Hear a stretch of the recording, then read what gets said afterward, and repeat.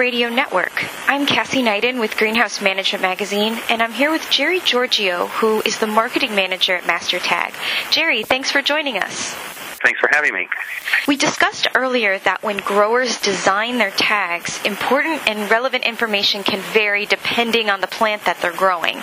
Can you expand a little more on that?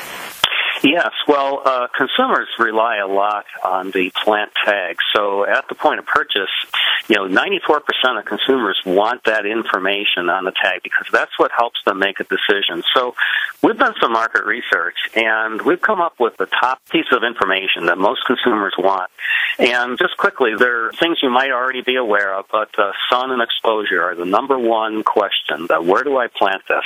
And then consumers want to know, what type of plant is this? Is it annual? Is it a perennial? Will it bloom all summer?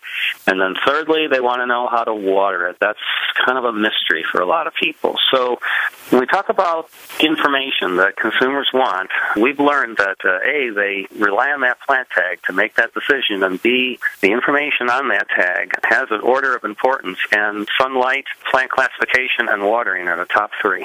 Great, Gerry. And let's also talk about design a little bit. When it comes to the appearance of those tags, what should growers be placing on them that will draw in their end users or their consumers? And how large or how small should the tags be? Yes, well, I would say that the most information that you are willing to put on the tag, the more receptive the consumer is going to be to it. They put a lot of value on that.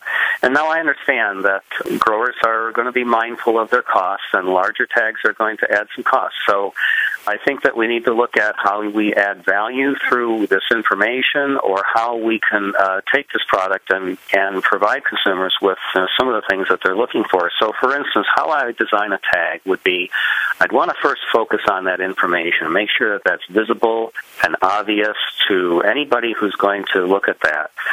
Secondly, we know that people want to be inspired as well. So any kind of graphics or photography that we can put on that tag that helps move them to a better understanding of what they're actually going to purchase, that's helpful as well.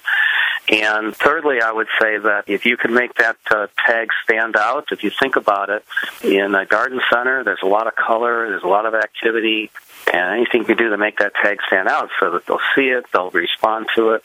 Those are some things to keep in mind when you're designing a tag.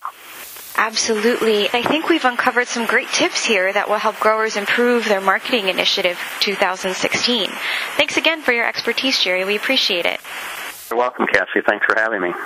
And for more podcasts from the Grower Radio Network, visit our website at greenhousemag.com/Grower Radio Network.